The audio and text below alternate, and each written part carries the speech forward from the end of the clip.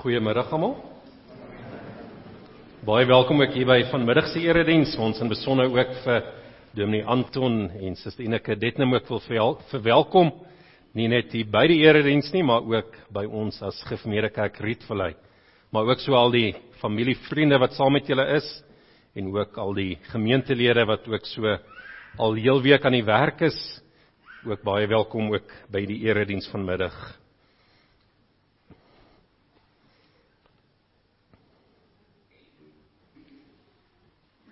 Ons kyk op na die berge.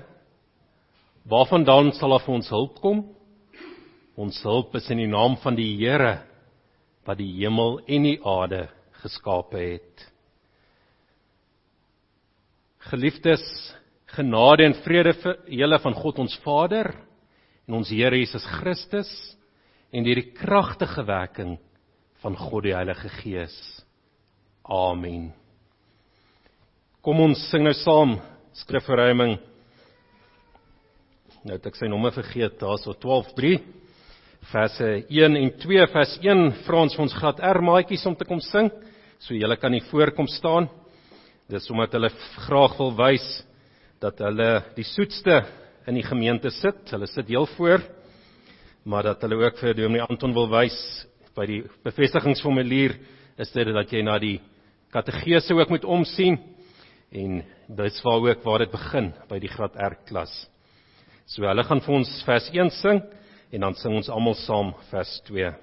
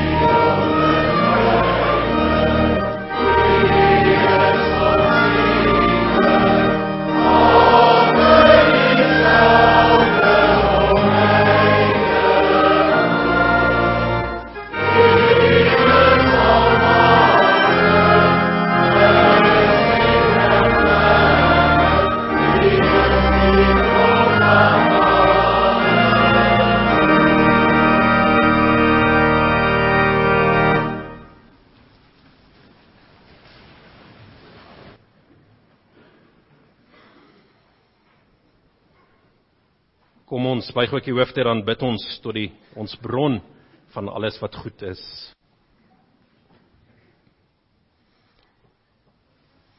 Here ons grote God, Hemelse Vader, dankie dat ons hier ook kan loof en prys. U kan loof ook om u wonderbare mag, om u trou, om u waarheid. U kan loof omdat daar niemand met u vergelyk kan word nie. Nee, val nie op die aarde nie, maar ook nie eens in die hemel nie. Selfs die engele, die serafs, moet ook hulle met die vlerke ook hulle oë toemaak, om ook nie u heiligheid so te aanskou nie. Maar dankie Here, dat u trou ook aan ons ook so bewys.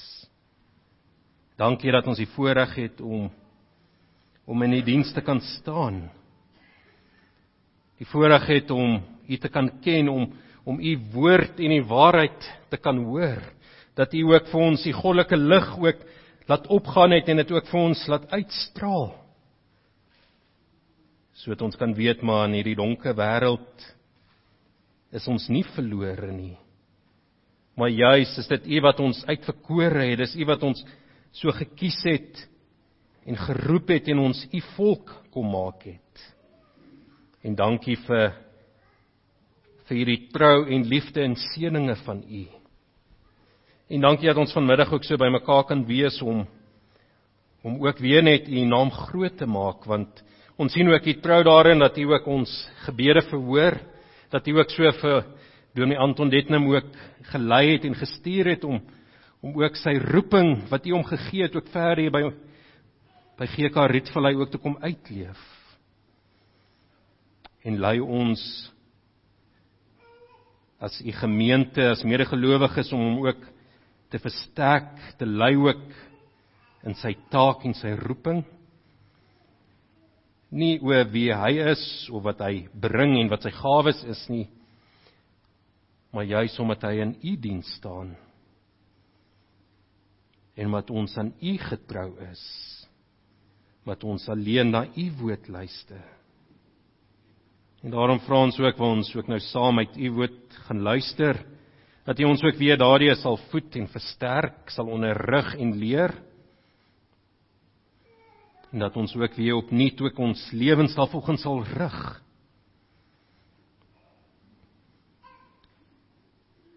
En Here, dankie dat ons dit ook nie uit ons eie hoef te doen nie, want is ons in ons eie selfondersoek doen, dan besef ons maar hoe maklik vergeet ons nie. Hoe maklik sondig ons nie teen U nie. Hoe maklik is ons maar net halfhartig en doen nie alles met oorgawe nie. Maar dankie Here dat U ons ook so weer versterk, ja, deur die gemeenskap van gelowiges wat ons ook aanspoor en bemoedig en reghelp ons ook van U wil en U woord afdwaal. Ja, uit U woord self ook weer bemoedig word, maar ook deur U Heilige Gees. En lei ons daarom ook so, dat ons ook die Gees weer sal volhard in ons geloof. Dat ons selfs in tye van teestand, uitdagings, verder kan kyk en kan sien maar wie dit is wat roep, wie dit is wat stuur en wie dit is wat ons ook beskerm en bewaar. Daarom bid ons dit alles, want van U kom die krag, die mag, die majesteit, die eer en die heerlikheid tot in ewigheid. Amen.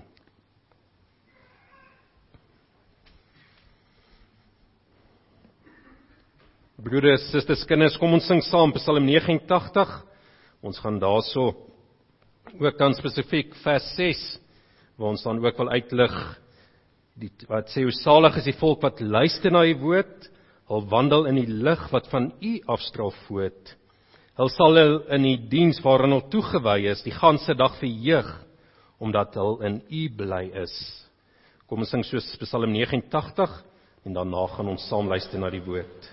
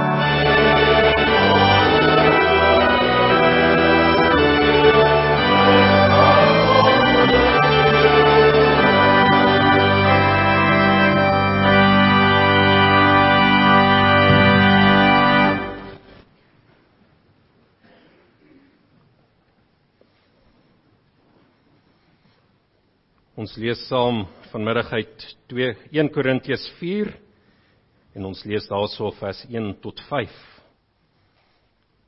Die opskrif in die 83 vertaling is die bediening van die apostels.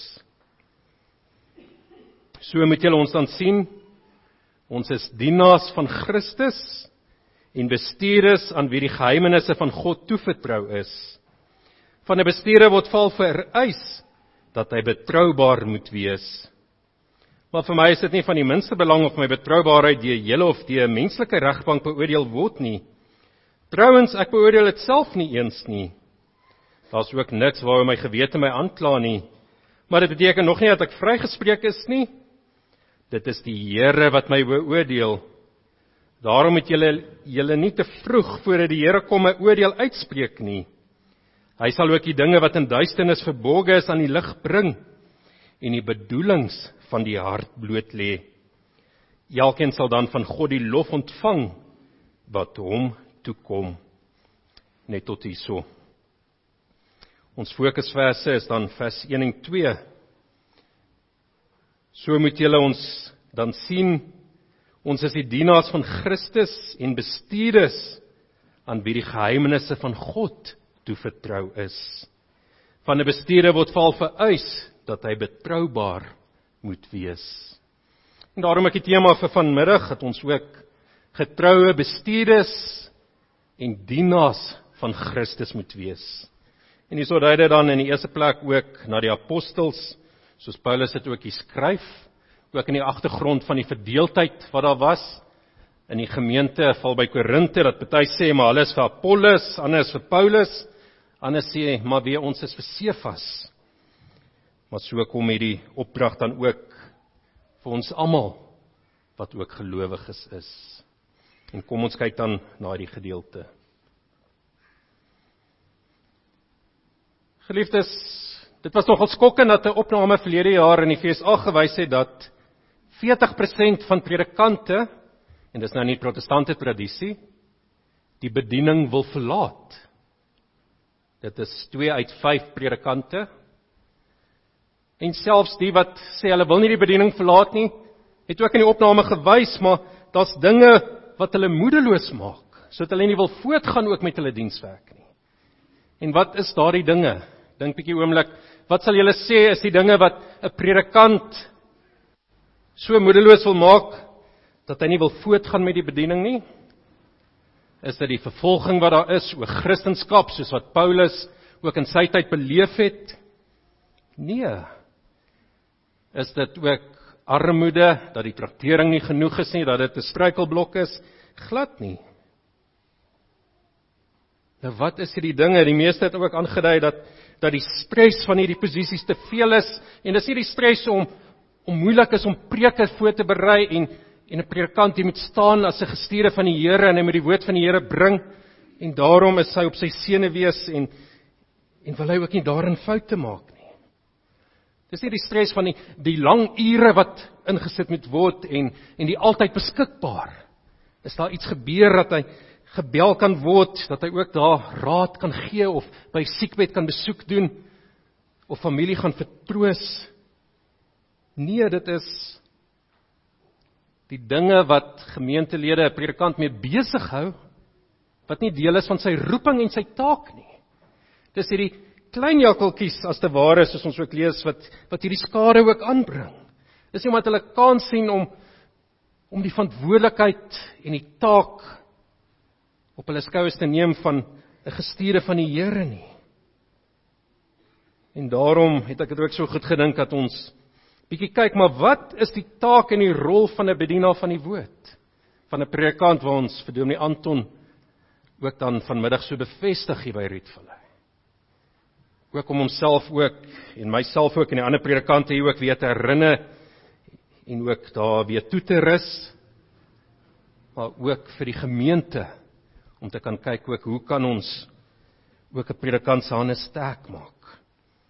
En Paulus het hier vir ons 3 beelde in hoofstuk 3 tot 4 in Korintiërs, wat hy ook die rol van predikante beskryf. Die eerste rol is dan die van 'n boer in 'n saailand. Dis hierdie bekende gedeelte wat jy dalk weet. Ek lees net vir ons saam hoofstuk 3. Wat is Apollos dan? Wat is Paulus? Hulle is maar net dienaars deur wie julle tot geloof gekom het, en elkeen doen die werk soos die Here dit vir hom gegee het. Ek het geplant, Apollos het nat gegooi, maar dit is God wat laat groei. Dit gaan dus nie om die een wat plant of die een wat nat gooi nie, maar om God wat laat groei. En hier is vir ons 'n baie mooi beeld van predikante, bedienaars van die woord wat in diens van God staan, dienaars van hom is, en dit gaan nie oor wie die werk doen nie, maar dit gaan oor die een wat hulle ook gestuur het, God wat hulle gestuur het. En dan gaan hy verder met die beeld ook dat apostels of predikante is soos iemand wat 'n gebou ook bou, bouers in die gebou of tempel van God. En dan word daar weer eens gesê, maar dis deur die genade wat God my gegee het, sê Paulus, dat ek 'n goeie fondament kon lê en ander kon daarop weer bou. En dis so baie mooi ook hierdie beeld wat ons hier in Rietvallei ook beleef, waar ons mede bediening ook het. Dit gaan nie dat die een predikant belangriker is die ander een is, of beter kan bou, of 'n beter voordrag het nie. Dit gaan daaroor dat al die predikante maar net sê ons kan dien en optree, want die Here het hierdie genade aan ons gegee. Maar wat bou word dan ook gebou? Niemand kan 'n ander fondament lees wat daar reeds gelees en die fondament is Jesus Christus. En dan brei ook uit oor hoe word daar gebou? Word daar edelsteentes gebruik of goud of silwer in die kontras van hout, gras of strooi? Maar maak nie saak hoe daar gebou is nie, al sal ook aan die lig kom wanneer Jesus Christus ook weer kom, die dag kom met vuur en die gehalte van elkeen se werk sal getoets word. Maar wat is die kern ook weer hierso? Weet julle nie dat julle die tempel van God is en dat die Gees van God in julle woon nie? Eerste beeld van die saailand, Christus wat daar werk, God die Vader, ekskuus. Tweede beeld van die gebou, die Gees, die Heilige Gees wat daar ook werk. En dan kom ons by die derde beeld, die dienaars van Christus en die bestuurders in die huishouding van God. En hierso word die kern weer geplaas op Jesus Christus. Want waar kry die bestuurders dan ook hulle gesag vandaan? En dit word ons baie mooi in vers 1 van hoofstuk 4 vir ons ook vertel. Maar so moet julle ons dan sien, ons is dienaars van Christus. Aan wie behoort 'n predikant? Behoort 'n predikant aan 'n gemeente? Kan 'n gemeente predikant koop en hom bring? Nee. Waar kry 'n predikant sy gesag vandaan? Dit kom ook nie van die kerkraad af nie. Ons is ook nie 'n demokrasie wat ook sê dat die kerkraad of die gemeente moet saamkom en hulle besluit wat 'n predikant moet doen en wat reg is en wat billik is nie. Nee, die gesag kom net van Jesus Christus af. En wat word daar van Jesus Christus gesê?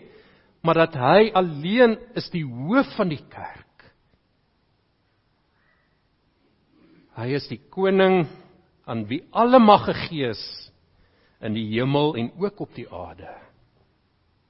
En dit is dat bedienaars van die woord dan ook dienaars van Christus is.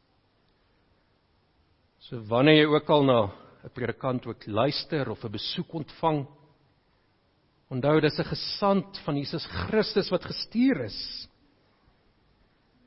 Het 'n predikant self gesag? Nee, nie op sy eie uit nie, want wat beteken hierdie woord dienaar van Christus?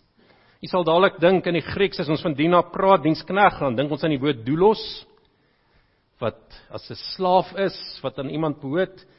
Maar hierdie woord spesifiek vir dienaar wat hier gebruik word, is nie die woord doulos nie.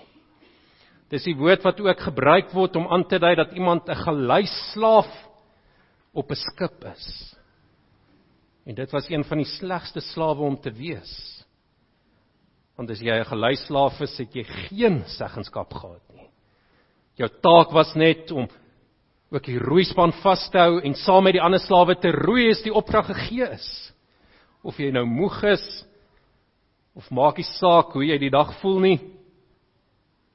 Die omstandighede waarin jy is, was ook haglik. Ek wil amper dit nie eens beskryf hoe dit daar gelyk het nie. Dit was iemand wat maklik vervangbaar ook is. Maar die kern wat hy uitstaan vir ons dan van, wat Paulus sê, maar hy's 'n dienaar van Christus, is dat hy 'n geleislaaf is wat in diens van Christus staan. Dis van Christus wat hy sy bevele en sy opdragte kry, en dis na wie hy ook luister. En dan gaan hy ook voort met sy taak en sy dienswerk, en die kan oorlog om hom wees, en daar kan dinge om hom gebeur, maar hy fokus op sy dienstaak en hy roei die roeispaan. Want hy's 'n dienaar van Christus. Dis waar sy gesag vandaan kom, dis wie se bevele hy ook na luister. En op die einde sit ook aan wie 'n bedienaar van die woord ook verantwoording moet doen. Nie aan die kerkraad of die gemeente, maar aan Jesus Christus self. Ons kom nou 'n bietjie meer daarby. En daarom is hierdie vir ons ook so duidelik, maar wie die gesag in die kerk, en dit is net die koning alleen. Vroeg vandag is King Charles III, koning Karel III ook gekroon en bevestig. En dis ons 'n mooi beeld ook van hoe die gesag ook van 'n koning werk. Want ook oralste in Engeland en ook die ander lande soos Australië en ek dink selfs Kanada en die Britse eilande en die ander lande wat ook nog die koninghuis se gesag aanvaar, word dit daarop uitgedring dat dit is hulle koning. Dis hy wat oor hierdie land, oor die streek, hierdie gebied ook staan. En so is King Charles nie fisies teenwoordig in al hierdie lande nie. Nee, so word daar ook ander, in Engels word hulle gesê, premiere en ministers ook aangestel, wat die koning se gesag ook dan bedien, ook in hierdie ander lande en streke. Dis nie dat hy afstand doen van sy gesag nie, maar dat hulle 'n spesifieke rol en doel en taak het, om dan ook sy gesag en sy koningskap ook in hierdie lande ook uit te voer. En ja, dis maar 'n beperkte beeld, want dit kan nie opweeg teenoor die koningskap en die gesag en mag van Jesus Christus nie. Maar dis ons 'n mooi vergelyking om te besef, maar Jesus Christus bly die hoof, bly die koning van die kerk, en die bedienaars van die woord staan in sy diens en bedien dan ook hierdie gesag.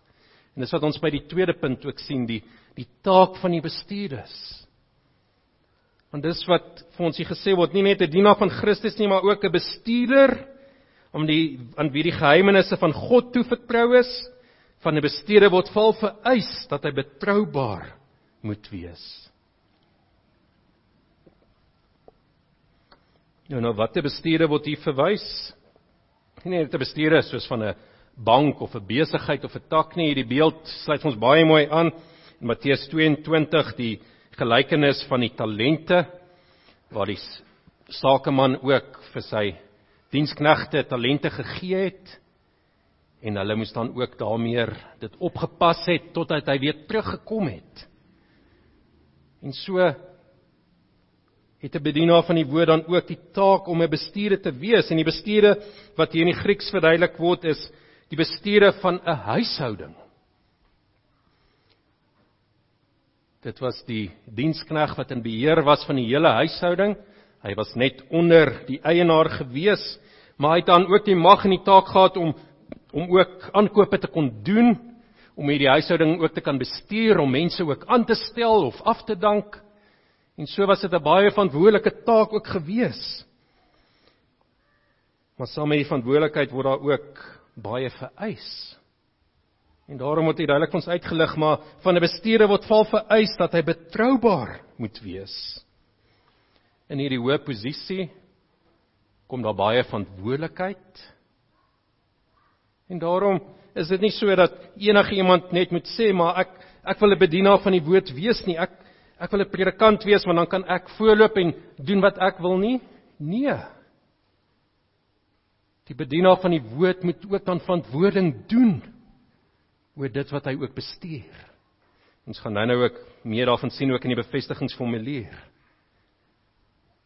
En daarom is die taak en die verantwoordelikheid ook baie groot. Maar weens, hoe moet 'n bedienaar van die woord dan ook sy bestuurswerk sien. Dis nie dat hy dit vir homself bestuur nie, dis nie dat hy dit vir mense bestuur nie, maar sy bestuurder in diens van Jesus Christus. Christus wat vir hom hierdie taak en hierdie opdrag en hierdie rol ook dan so gee. En hierdie bestuurder as predikant het ons dan ook die verantwoordelikhede om te sorg dat dinge moet reg geskied. Maar so het ons dan ook riglyne en 'n handboek daar volgens nie die kerkorde so sê nie. Ja, dit gee ook vir ons 'n riglyn vanuit die woord ook, maar vanaf die woord self. Ook wat is die taak en die doel en die opdrag wat die Here ook van 'n bedienaar van die woord ook vra. En daarom sê Paulus, dis belangrik.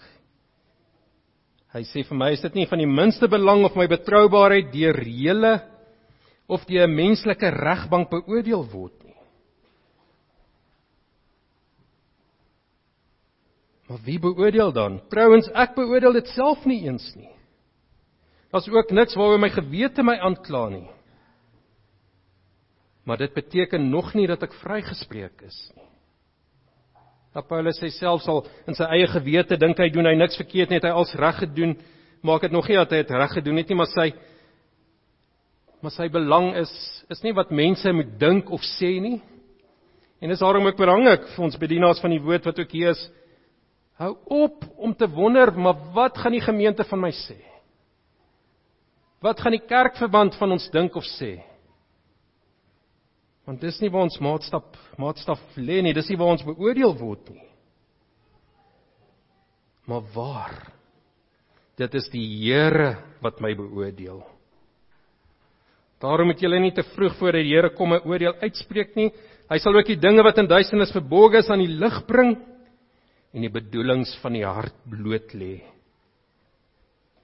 En dis net die Here wat hierdie oordeel ook so kan gee, die Here wat dit wat weggesteek is, dit wat in die donker is, kan hy na vore bring.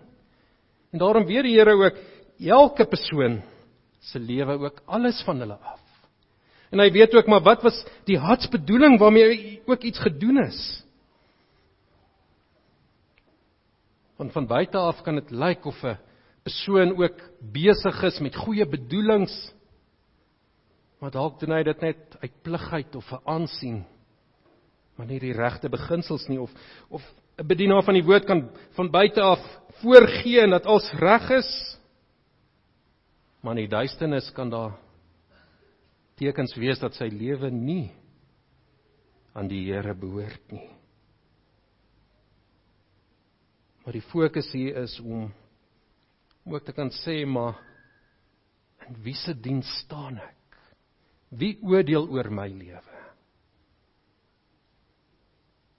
En daarom moet my lewe ook ingerig wees om werklik te sê, maar ek is 'n bestuurder wat die huisgesin van God oppas. Vir Anton, maar ook vir die ander predikante, maar ook vir ons ouderlinge wat ook hierdie verantwoordelikheid, hierdie leertaak het, ons diakens, maar dan ook elke gelowige. Daar waar jy geroep is deur die Here om ook 'n spesifieke diens te verrig, doen dit vir die Here. En oordeel dit aan wat die Here van jou vra. Nie van wat mense of die wêreld of die werk vir my wil dink nie, maar die heel eerste, doen dit met die wete, maar dat Christus kom en hy gaan oordeel. Ja, dan nie om vrees by ons te bring nie, maar juis om te wys, ons harte bloot te lê, maar wat is ons gesindheid? Is ons gesindheid om God te soek en dat ons van hom eer en lof wil ontvang? Is hy vir ons die eerste in ons bediening, die voorgrond van ons hele lewe, juis omdat ons die Jesus Christus losgekoop is, deur sy bloed duur gekoop is, sodat ons in sy diens kan staan.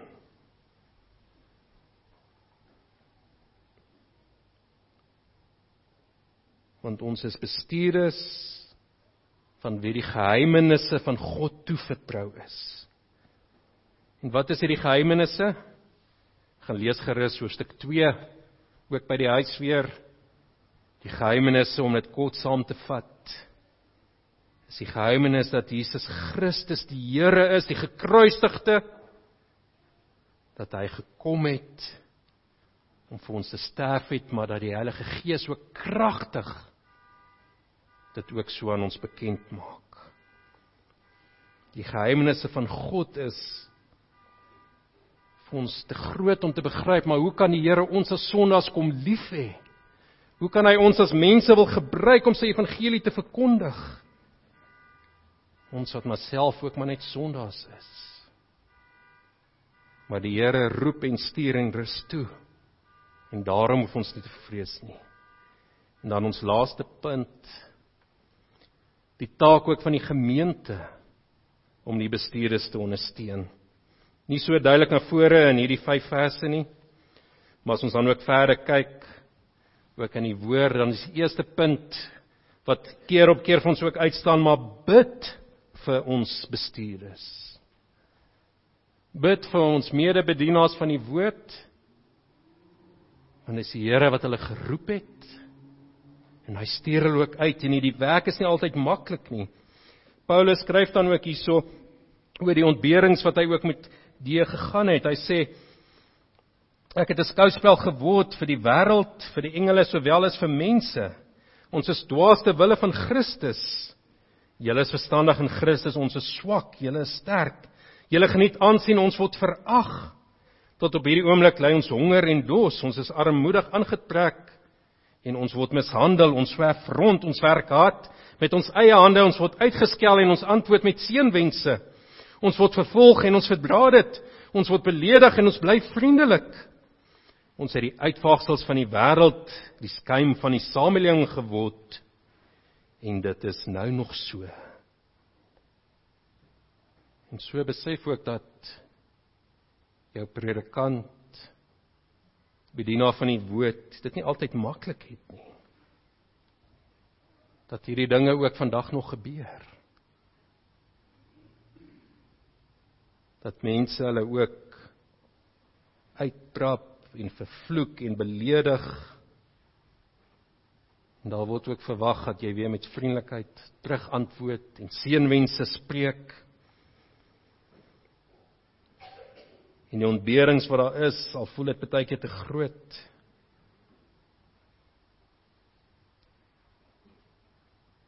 Dit moet 'n bedienaar deurgaan te wille van sy diens in Christus.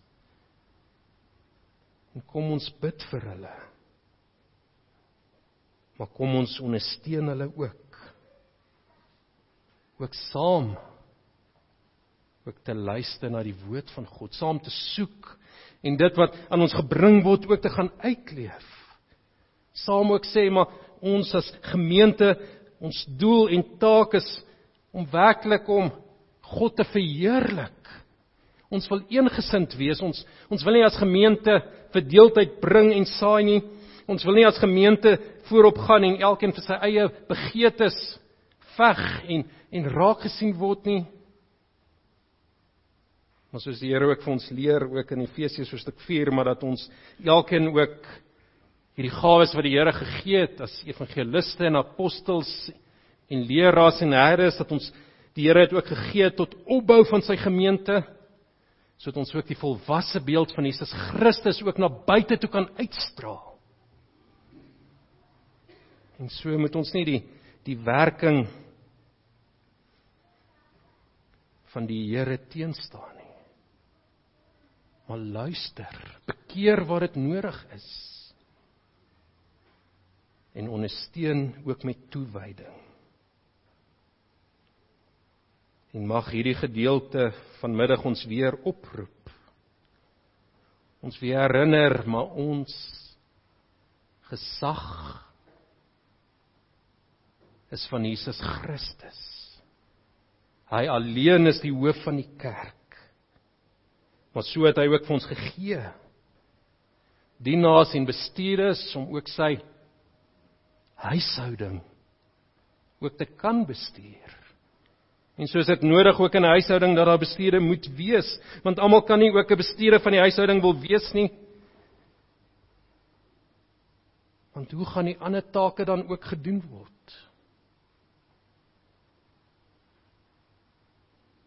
Maar kom ons ondersteun en luister ook na die bestuurde wat die Here ook vir ons gegee het in die gemeente waar hy ons ook geplaas het.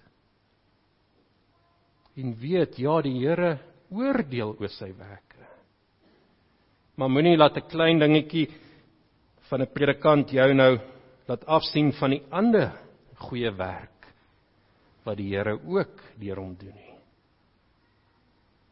Maar sien ook in die predikant wat die Here ook gee, sien daar ook die woord van die Here wat gebring word. Die goeie voorbeeld wat daar gestel word. Maar die verlossing boodskap van die geheimenis van God, dat ons deur Jesus Christus alleen verlos is. Amen. Kom ons bid net saam.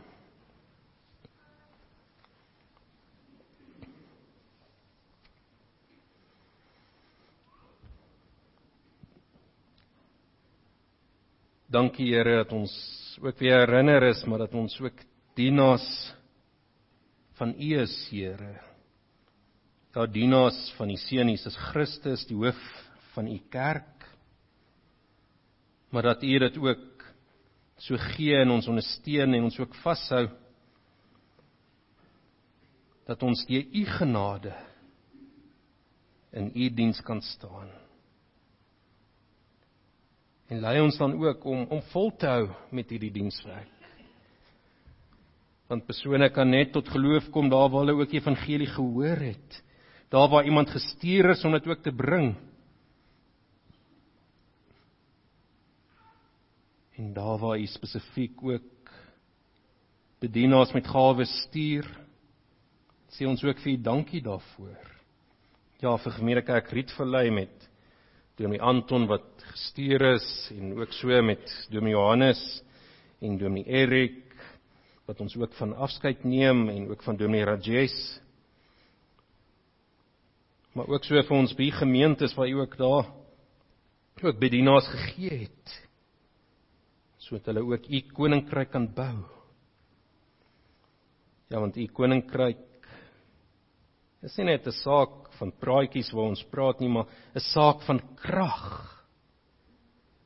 Waar U woord en die Gees so kragtig werk. En mag ons dan ook kragtig ons gawes ook aanwend, om net aan U die lof te bring. En lei ook ons in vanaand se vreugde en verrigtinge ook verder. En mag ons ook in ons saam wees, groei in ons liefde vir U, en ons liefde vir mekaar. Ons bid dit alles alleen, in die naam van ons enigste verlosser Jesus Christus. Amen.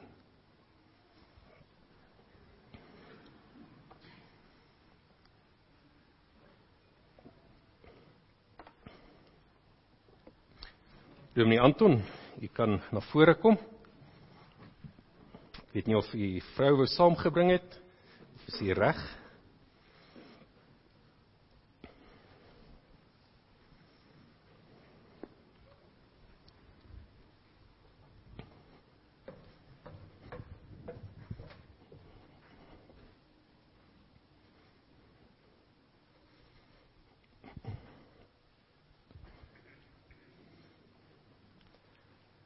Geliefdes, ons Here Jesus Christus, die naam van ons medebroeder Anton Detnem is herhaaldelik in die gemeente afgekondig, nadat hy ook as herde en leraar van hierdie gemeente beroep is, en niemand het 'n wettige beswaar teen sy leer en lewe ingebring nie, en daarom gaan ons nou in die naam van die Here tot sy bevestiging oor.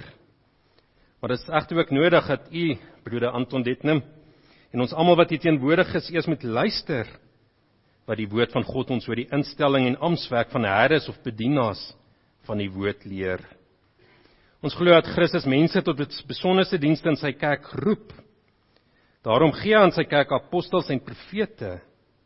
Ander gee hy as evangeliste, ander as herdes en leraars, om die gelowiges vir hulle dienswerk tot opbouing van die liggaam van Christus toe te rus.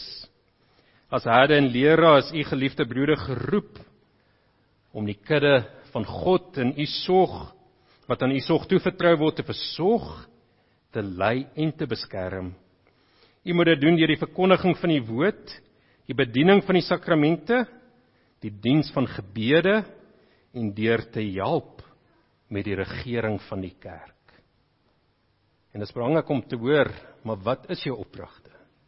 Dat ons ook nie ons dagboeke ook volmaak met dit wat nie genoem word nie. Maar om dit verder uit te brei, die amptswerk is dus die volgende. Eerste plek, jy moet die woord van God grondig ondersoek, suiwer en eenvoudig aan die gemeente verkondig. As herde moet u vashou aan die betroubare woord, wat volgens die leer is, en dit regsny. In die eredienste, by huisbesoek, moet u die lidmate onderrig en vertroos, vermaan en teregwys, volgens die eis van elkeen se omstandighede.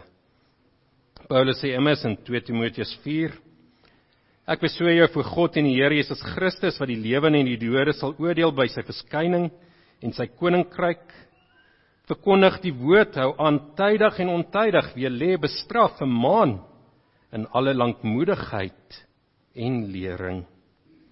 In die tweede plek, jy moet die sakramente bedien, wat die Here as tekens en seels van sy genadeverbond ingestel het. Uit die bevel van Christus aan sy kerk is dit duidelik dat die dood bedien moet word, en sy dood by die nagmaal herdenk moet word. Derdens, jy moet die naam van die Here in die erediens aanroep met skuldbelydenis, met lof en danksegging, en jy moet vir alle mense voorbidding doen. Vierdens, jy moet die verbondskinders onderrig in die kennis van die woord van God, gedagtig aan die woord van Christus aan Petrus, laat my lammes wy. Vyftens, jy moet saam met die ouderlinge oor die gemeente toesig hou, en sorg dat alles ordelik verloop.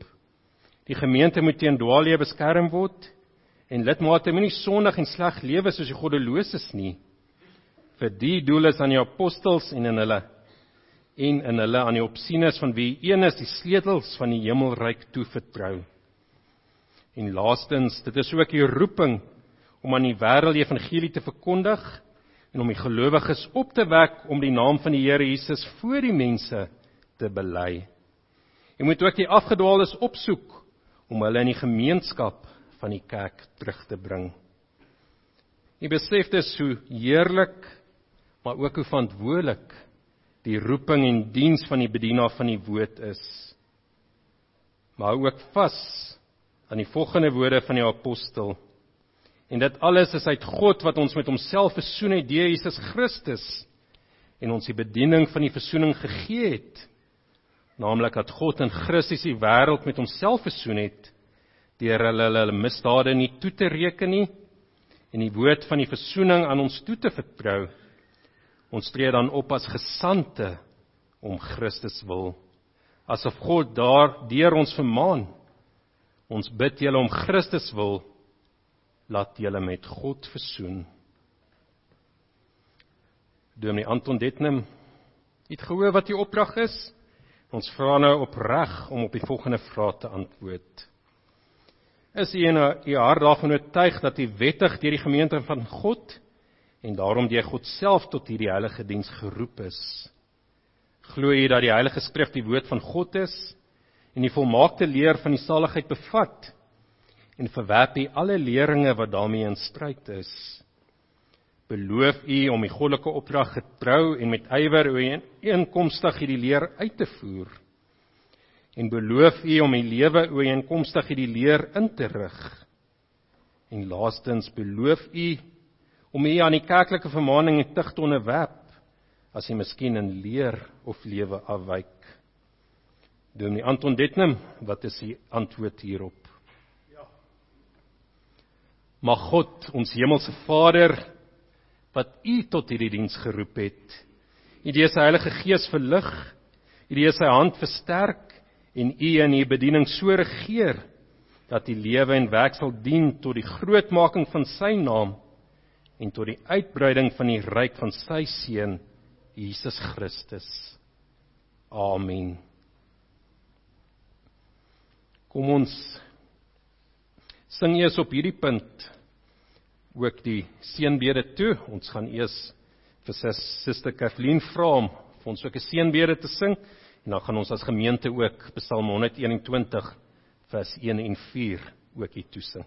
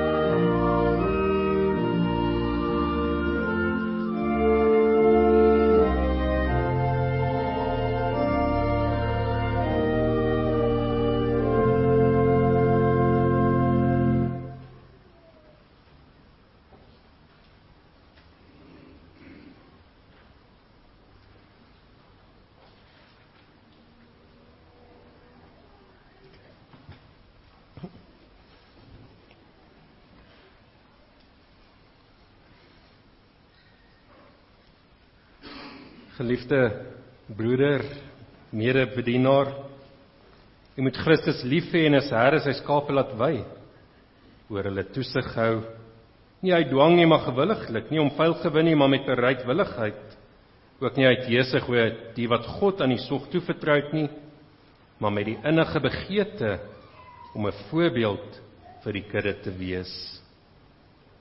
Wees 'n voorbeeld vir die gelowiges in woord, in wandel, in liefde, in gees, in geloof, in reinheid. Jy moet aanhou met voorlesing, vermaning en lering.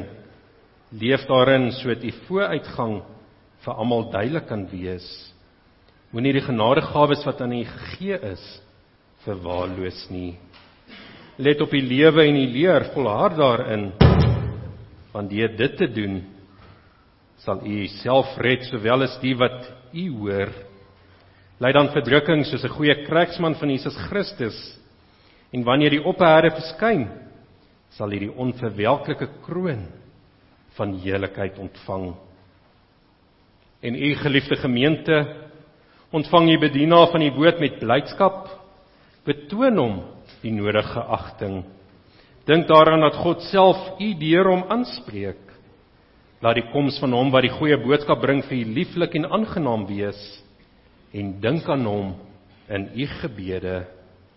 Wees gehoorsaam aan die voorgangers, want hulle hou wag oor u lewe, en hulle moet aan God rekenskap gee. As u dit doen, sal die vrede van God in die huise inkom, en sal u wat hierdie broere wat 'n profeet is ontvang, die loon van 'n profeet verwerf, en omdat u deur sy woord in Christus glo, sal u deur Christus die ewige lewe beerwe. Maar niemand uit homself tot hierdie dinge tot staat is nie. Laat ons met danksegging tot God bid. Barmhartige Vader, ons dank U dat U aan hierdie gemeente getroue bedienaar skenk. Ons bid U, maak hom deur U Gees hoe langer hoe meer bekwaam vir die taak waarvoor U hom voorberei en waartoe U hom geroep het. Verlig sy verstand dat hy U woord kan verstaan en gee aan hom vrymoedigheid om die geheimenis van die evangelie bekend te maak. Verleen hom wysheid en insig om die gemeente saam met die ouderlinge reg te regeer en om die Christelike vrede te bewaar. So die gemeente onder sy bediening en deur sy goeie voorbeeld in aantal en in deeg kan toeneem. Gee dat hy moedig mag wees in alle moeilikhede wat hy in sy diens mag teekom. Versterk hom deur die troos van die Heilige Gees, sodat hy tot die einde toe standvastig kan bly en eenmaal saam met die getroue dienaars in die vreugde van die Here ontvang mag word. Verleen die gemeente ook U genade om hulle teenoor hulle herde te gedra soos dit hoort, dat hulle hom as U gesand erken en hulle aan sy lering en vermaning onderwerp, sodat hulle deur sy bediening van die woord in Christus kan glo en die ewige lewe deelagtig kan word. Verhoor ons, o Vader, deur U geliefde Seun. Amen. Geliefdes, kom ons sing nou ook as 'n lofsang ook Psalm 150, wat ons onder begeleiding van ons klassieke instrumente is, soos wat dit op die bord aangedui gaan word.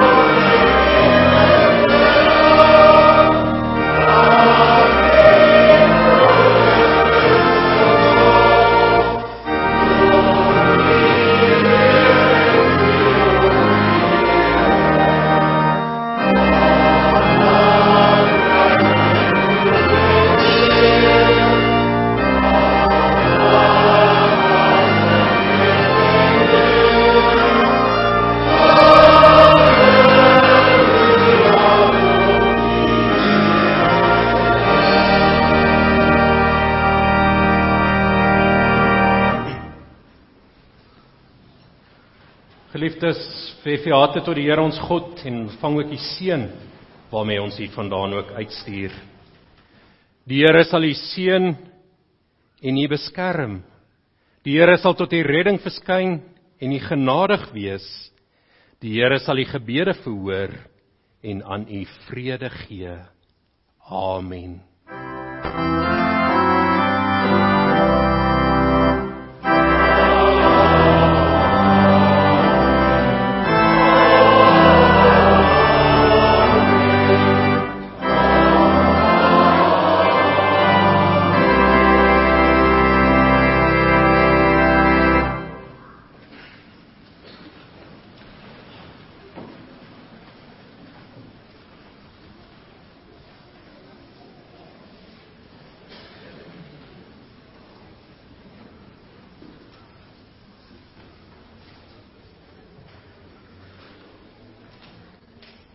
Geliefdes, voor ek vir ons verder gee aan die seremoniemeester wat hier na die program gaan lei, doen ons nog net die ondertekingsformulier vir predikante, en waar die predikante wat in die klas is, ook dan almal dit ook betuig. Ek, die ondergetekende bedienaar van die goddelike woord, in die klas is Pretoria Suidwes verklaar opreg voor die Here die volgende.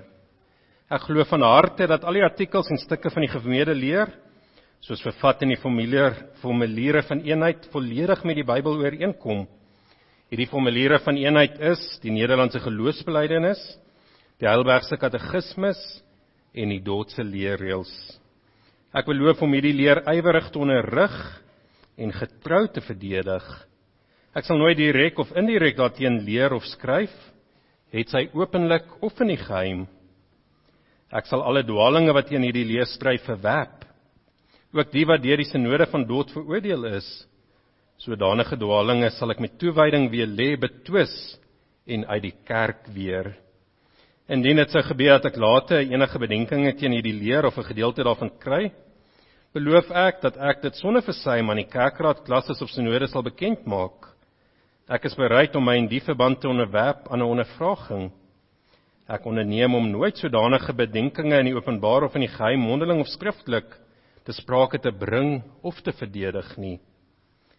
Ek verklaar my bereid om 'n verduideliking van my gevoel oor enige artikel van die formuliere van eenheid voor te lê, as ek deur die kerkraad, klasses of synode daarom gevra word. Deur hierdie verduideliking onderwerp ek my aan die oordeel van die kerkraad, klasses of synode, ter wille van eenheid en suiwerheid van leer. Ek besef dat ek dadelik in my diens geskort sal word indien ek my nie by die bogenoemde bepalings hou nie. Ek bou my reg op appel indien ek deur die uitspraak van die kerkraad, klasses of synode te nagekom voel.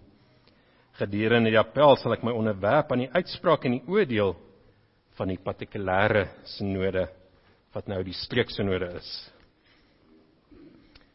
So doen die Anton, is die saamstem, vir ons dat hy het ook so onderteken. Wil jy eers sit? Die pen.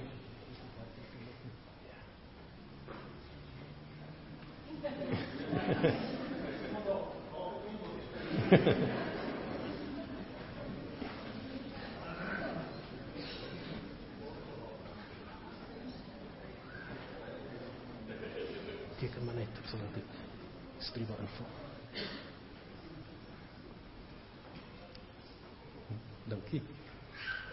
Dankie julle, dit is my deel klaar. So ek gaan so lank eet, sien julle nou. Nee, ons gee graag vir Dominus Oukamp, wat ons verder deur die verrigtinge sal lei.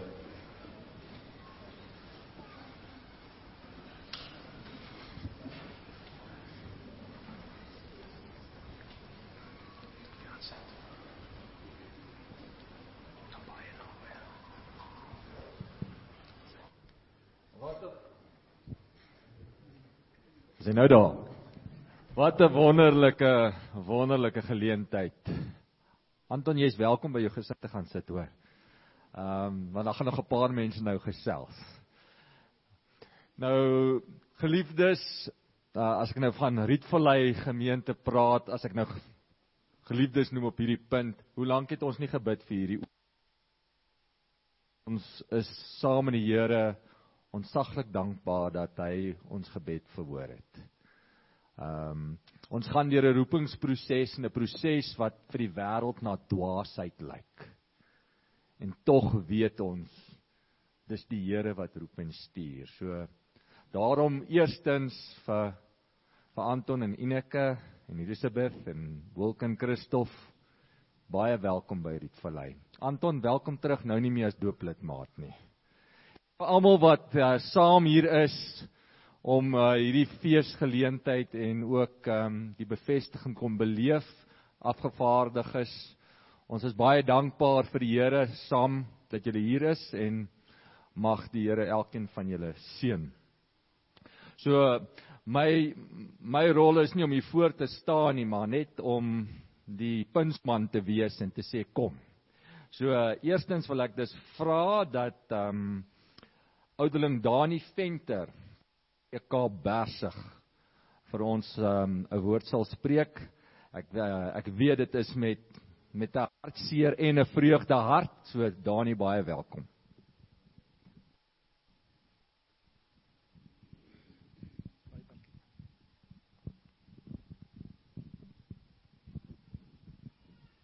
Goeiemiddag broers en susters. Baie dankie vir die geleentheid om namens die Gereformeerde Kerk Bersig net 'n paar woorde en 'n groete boodskap vir julle te bring. Dis vir my werklik 'n voorreg. Ek het vir Dominee Detnam hulle 8 jaar gelede by Bersig verwelkom. Vir die grootste gedeelte van sy bediening daar was ek sy wijksouderling en ek het ook so 2 weke terug van hulle afskeid geneem daar by Bersig. So dan moet ek eerlik sê, hierdie dankie kom nie baie maklik nie. Dit kom maar met 'n swaar gemoed. Dominee Detnam is in 2015 by ons bevestig, maar was ook as student daar betrokke in die kombinasie met die Gereformeerde Kerk Andeon. Ek wil ook net sê, die swaar gemoed is nie regtig so nie. Ons sou hom graag baie langer as predikant by Bersig wou gehad het, maar ons aanvaar, dis die verloop van die lewe, wat nie in ons hande is nie, maar wat deur ons Hemelse Vader bepaal word. Dalk moet ek julle ook waarsku om nie so gou bly te word nie. Julle het nou gehoor, Dominee Detnam was 'n dooplidmaat hier. Hy is gedoop in die Gereformeerde Kerk Bersig. Daarna het hy draai kom maak hier by Rietvallei. En daarna is hy Krokodilrivier toe by belydenis van geloof afgelê het. Dit lyk vir my asof sy bedieningsjare so in sy voetspore in sy kinderjare volg. En voor julle oë oopmaak, beroep Krokodilrivier op. So pas hom maar mooi op asseblief. Ons is baie dankbaar vir die tydperk wat hy in Bersig gedien het. Ons het saam daar baie goeie tye belewe. So hier en daar minder goeie tye ook, soos ons almal maar soms. Maar met die Here se genade kan ons met dankbaarheid terugkyk na sy bediening in Bersig. Toen met dit nou met sy bediening by Bersig begin, soos ek sê, en ons het by mekaar geleer en ons het hom daar ook sien groei. Ons het lief geword vir hom en sy gesin. Ineke, Elisabeth, Christof en Wilkou. Ons sal hulle mis, maar ons vertrou ook dat hulle spoedig hier sal inskakel en hier ook 'n geestelike tuiste sal vind. En dat julle as gemeente, as kerkraad en gemeente, hulle ook in goeie tye en slegte tye mekaar se hande sal vat, mekaar sal ondersteun en uiteindelik vir hulle net so lief word soos wat ons vir hulle geword het. Met Dominee Detnam se afskeid so 2 weke gelede, toe ek vir die gemeente daar vertel, ek het net die vorige week 'n dagstukkie gelees. Die fokusvers van die dagstukkie was Matteus 20 vers 27 en 28. Nou Matteus 20 vers 27 en 28 staan daar: En elkeen wat onder julle die eerste wil word, moet julle diensknegt wees. Net soos die seun van die mens nie gekom het om gedien te word nie, maar om te dien en sy lewe te gee as losprys vir baie. Toe ek die gedeelte gelees het, die eerste gedagte wat by my opgekom het, dat Dominee Detnam in sy lewe en bediening die voorbeeld van Jesus volg, deur eerder te dien as om gedien te word. Ons bede is dat Dominee Detnam hulle se bediening hier saam met julle deur die Here geseën sal word en dat dit sal lei tot die uitbreiding van sy koninkryk. Ons bede vir julle as gemeente en Dominee Detnam hulle nie hier by julle sy gesin is ook soos die beruimde Psalm 20 vers 4 sê: mag hy, die ryke God, u gee al wat u verlang, vervulling van wat u beraam, mag u die guns ontvang. Baie dankie.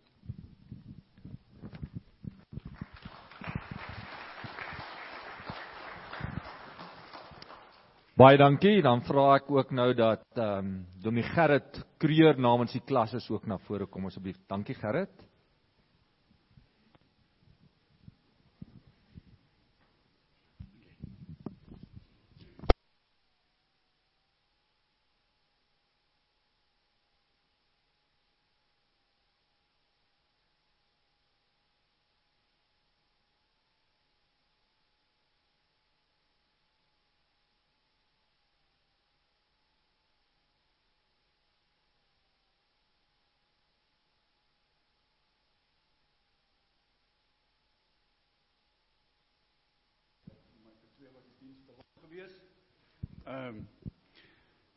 Namens Klasses Pretoria Wes, wil ek julle graag, Pretoria Suidwes, wil ek julle graag welkom heet hier.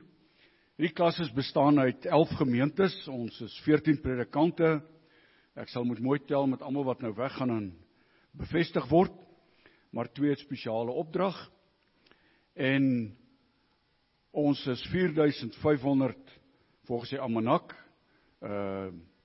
lidmate, maar waarvan 1010 dooplidmate met julle nou 1013.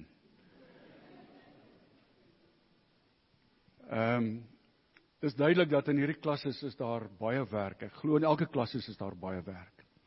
Maar elke klasses het sy eie lief en leed, eie omstandighede. Elke gemeente van die Here is op sy eie. Ons self het baie voorbereiding gedoen vir julle as gemeente van Rietvallei. Die afsterwe van Dominee Petrus van Blerk het ons almal baie diep geraak. En een predikant saam met Dominee Johannes 2 kan nie so 'n gemeente bedien nie. En dit het die Here behaag om jou te stuur. Ons is baie dankbaar want die Here is getrou. Die Here sal nooit die werke van sy hande laat vaar nie. Daarom het hy dit goed gedink, dat jy, Dominee Anton, hier saam met Dani en Johannes die leiersels moet vat, en ook hierdie gemeente moet bedien. In die Klasses Pretoria Suidwes is Rietvallei getalle gewys die grootste gemeente. Littleton is die oudste gemeente. Hierdie jaar word hulle 70 jaar oud. Ek dink hulle is die tweede oudste gemeente in Pretoria, Dominee Christo. Derde oudste.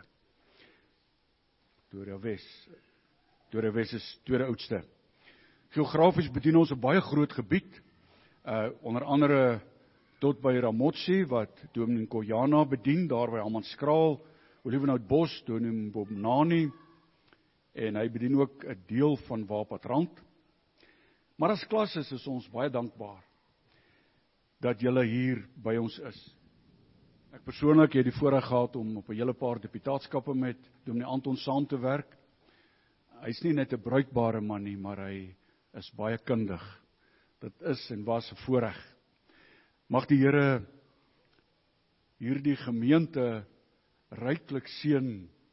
Mag ons as klasses ook met jou krag wat hier is, opnuut vorentoe gaan. Mag ons as klasses Pretoria Suidwes waarlik 'n lig wees in God se koninkryk, dat God die eer sal kry, en dat hy ook deur die gereformeerd gesindes hier gedien word. Baie welkom. Die rapsakke sal jou nog kontak. Die van u, ek sien party kyk my so. Die rapsakke is die rabbies met sake van rabbies, wat partykeer byeenkom. As jou vrou jou los, dan mag jy soontoe ook gaan, hoor. Baie welkom.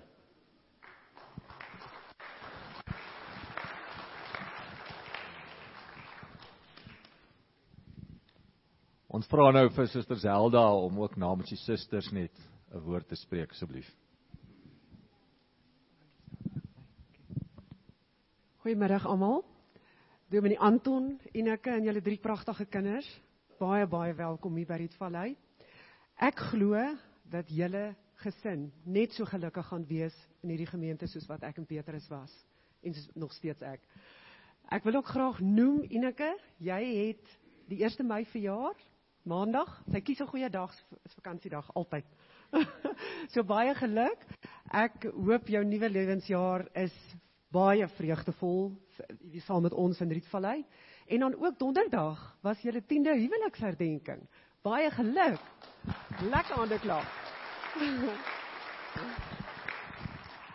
En Ineke, ek wil graag jy moet asseblief vorentoe kom, as dit vir jou moontlik is, en daai enetjie te los, rukkie.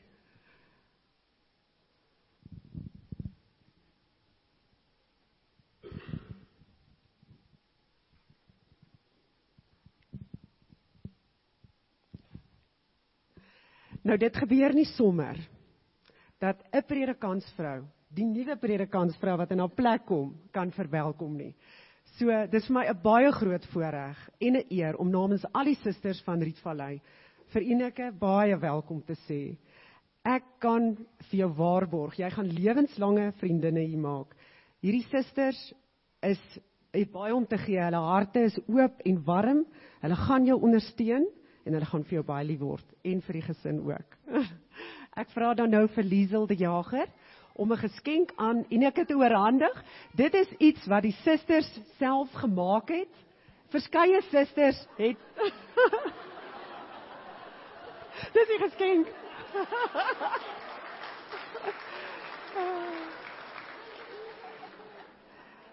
Dis verskeie items wat die susters self gemaak het. Ons het gevoel ons wil vir haar iets baie persoonlik gee, om vir jou baie welkom te sê, baie sterkte en geniet dit.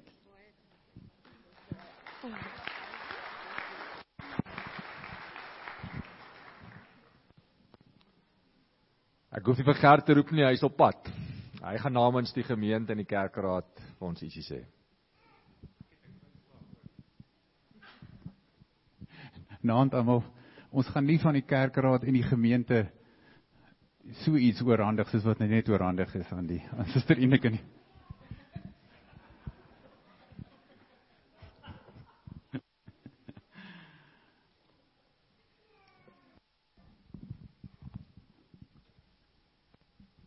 Ek wil net so 'n klein stukkie lees aan die begin en dan gaan ek met dit afsluit aan die einde ook.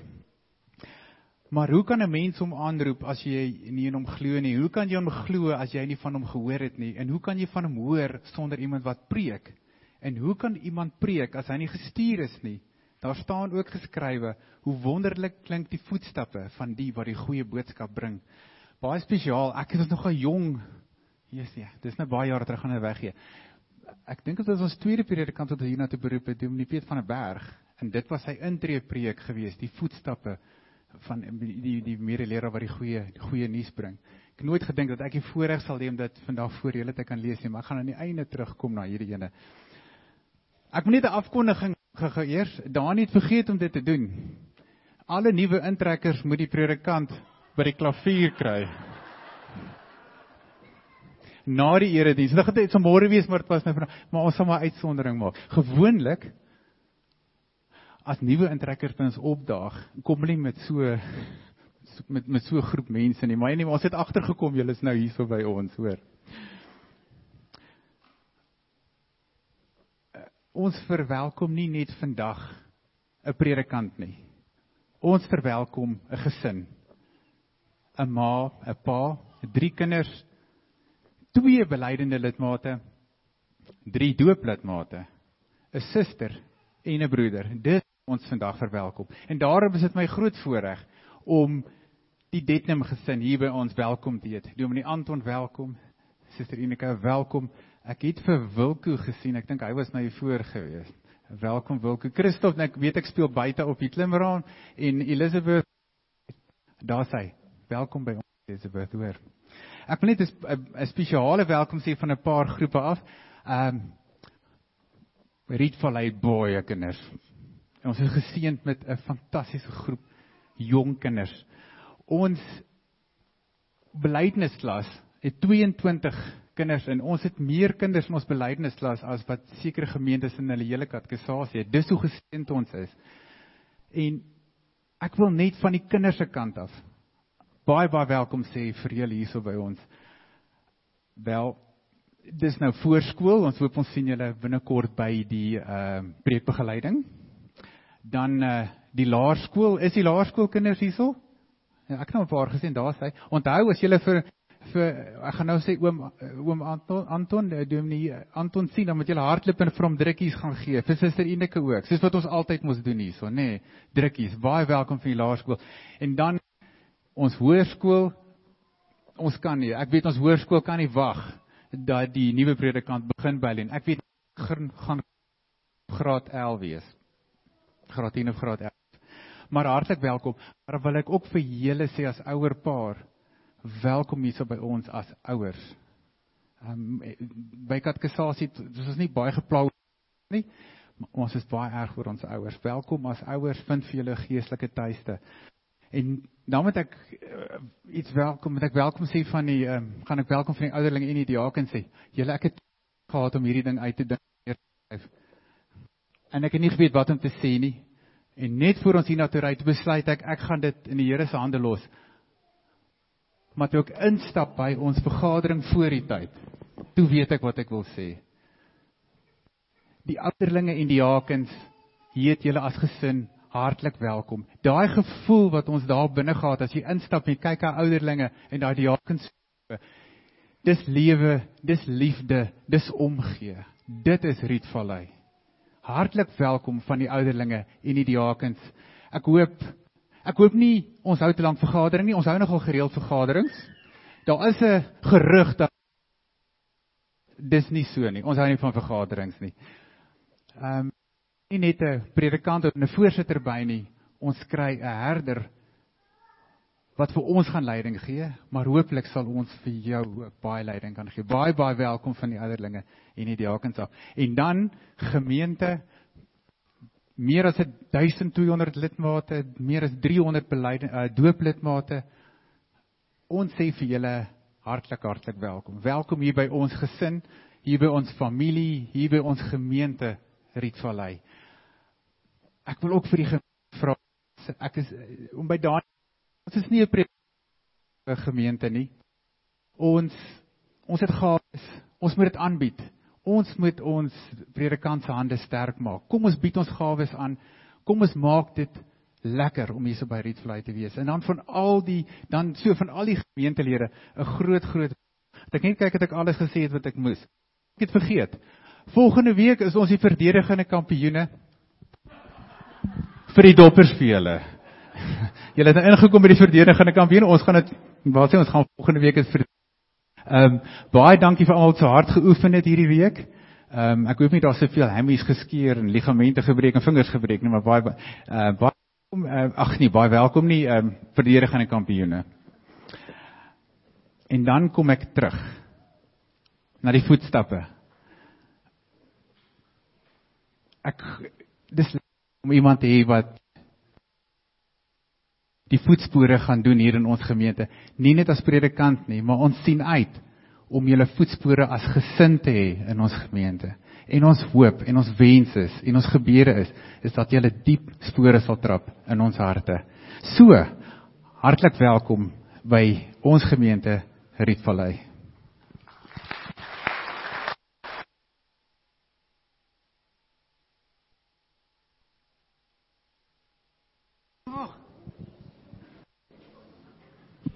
Ek sal maar pas. Dis my happy-go-luckyheid of my aandag afleibaar wat in. Hier's net 'n geskenkie wat ek vir die Anton wil gee. Daar kom nog. Hier is 'n baie spesiale een wat ons uitgedink het, dit is 'n spesiale plesier. Is 'n spesiale Rietvallei port, regtig. Daar's 'n wynlandgoed wat nou ons vernoem is. Dis hoe beroemd ons. Nee, ek gaan nie eers dit sê nie. Mareike, daar's jy. Mareike kinders ook gee, Mareike, daar is enetjie, kom sommer dans wat gee vir hulle, vir die 3 hulle geskenk. Hier kom enetjie.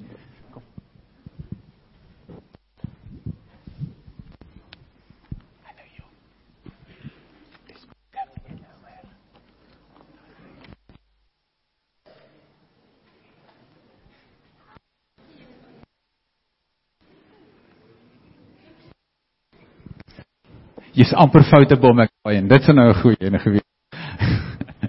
Nee, ek dink, het ek net gekyk na, ons het nou alles gehanteer, geskenke is uitgedeel, ja, nee, nogmaals hartlik welkom.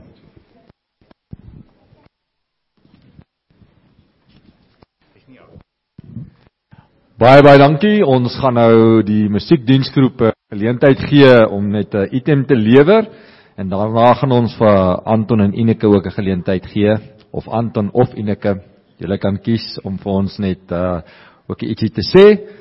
Baie dankie.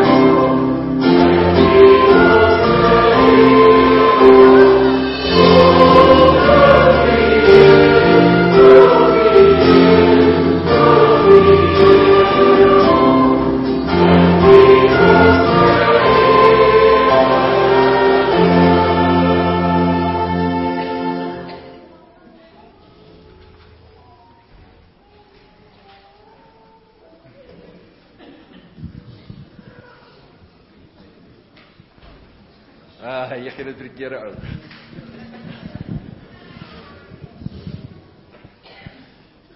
Kan ek my vrou vra om saam met te kom staan?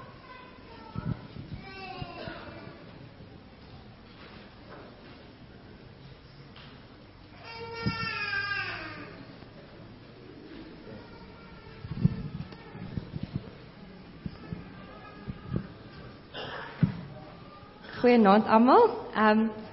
Ek wil maar net sê baie dankie. Dankie vir al julle voorbereiding en harde werk en die baie spesiale vandag wat ons al reeds hier by julle beleef het. Ook al die boodskappe die week en ons voel al klaar welkom. En ons sien baie uit en ek is regtig, ons is baie opgewonde om deel te kan wees hierso. Ja, ek wil ook maar net beamoen met my vrou sê, ons besef daar is baie moeite gedoen en mens voel regtig amper verleë om te sien waardeur almal gegaan het in die tydopoffering. Eers was ek bekommerd toe ek so baie mense so op 'n Saterdag by mekaar sien. Die kerk het nooit vir my gesê van hierdie Sabbatsonderhouding wat julle so mee volhou nie. Ek sal maar my teks vanmôre verander in Kolossense preek. Paulus preek baie sterk teen hierdie Sabbatsonderhouding. Maar regtig dankie. Ek het ook nooit gedog dat my bevestiging in dieselfde asem genoem sal word as die bevestiging van 'n koning se nie. Ek is Dani, ek is seker by die bevestiging van koning Charles het hulle gepraat van my bevestiging ook. En dan hoor ek Dirk sê nou vir my die Bloubil het pas verloor. So ek wil net vir julle almal sê dis 'n plesier dat ek julle daai marteling laat mis het. Maar regtig dankie. Ons waardeer almal se opoffering. Ons besef dit is opoffering om hier te wees. En ons is verskriklik dankbaar vir elkeen se toewyding en sien ook baie uit om saam met julle skouer in die wiel te sit, om in diens van God ook hier in sy koninkryk, in sy gemeente te mag arbei, om ook so hartlik verwelkom te word is regtig oorweldigend. Regtig baie dankie.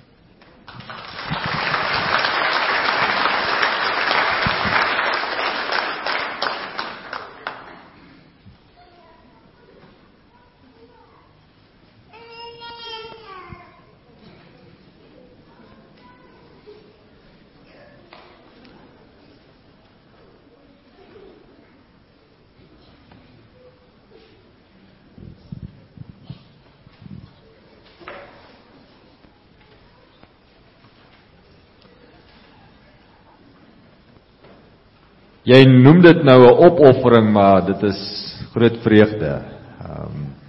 Baie keer ook as ek hier oor die grense gaan, dan dink jy ouens is opoffering, maar dit bly 'n vreugde om diens van die Here te staan en wat ons hier vandag voorberei as gemeente is maar bloot die Here wat deur ons gewerk het en was dit 'n groot vreugde. Kom ons gaan nou nog die Here verder loof deur saam te sing, dan gaan ek net kort reëlings tref vir wat hier gaan gebeur en dan gaan ons saam afsluit deur die Onse Vader te sing. Oh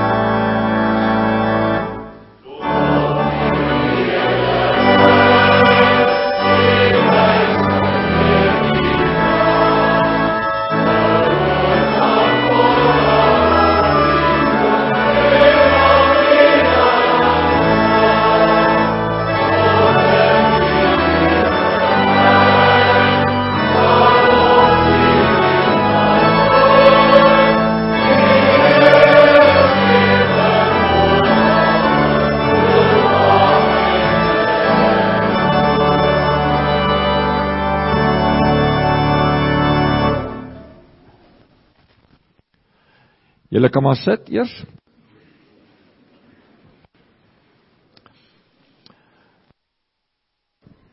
Geliefdes, as ons nou uitgaan, is daar 'n heerlike feesmaal ook voorberei wat ons lekker saam gaan nuttig. Die reëlings is dan so dat ons in die saal gaan kuier en buite die saal gaan kuier. En dit gaan dan so verloop dat die afgevaardiges en Dominee Dedden en alle vriende en familie gaan in die saal ingaan en aan die agterkant, aan die linkerkant is daar 2 tafels en aan die regterkant staan 3 tafels vir julle voorberei waar julle dan kan verder kuier, maar julle hoef nie daar te bly nie. Julle kan ook ons aan die buitekant gaan besoek. En dan die gelowige geliefdes van ons wat voor ons tot geloof gekom het, met ander woorde die ou mense. Die seniors, daar is ook vir julle plek in die saal as julle daar sou wou sit. So, as ons uitgaan, gaan ons rustig kuier, sodra die skape van die spit afkom, sal julle sien, julle hoef nie geroep te word nie, julle sal net sien, die kos beweeg na die tafels, en as julle sien die kos beweeg na die tafels, dan kan julle ook na die tafels beweeg, en daar's nie voorrang nie, so, daar is genoeg, so jy hoef ook nie storm nie, ons gaan lekker saam eet en lekker kuier.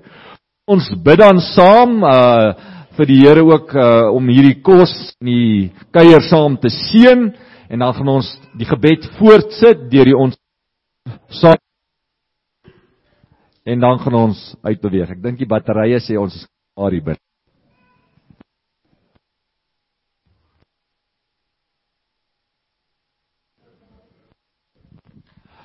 Kom ons bid vir kos. Ons hemelse Vader, ons dank en ons loof U vir U wonderlike grootheid, majesteit en heerlikheid wat ons ook vandag beleef.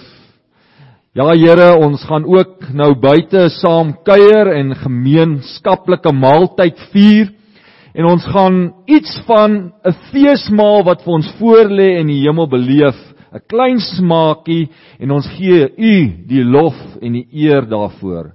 Ons bid ook Here dat U net ons dankoffer aanvaar nie, maar dat U ons sal lei deur die Heilige Gees om elke krieseltjie energie wat U vir ons gee, dan ook te benut om U koninkryk uit te bou, U lief te hê en ons naaste te dien. Ons bid dit in die naam van U ons Here en Koning Jesus Christus alleen. Amen.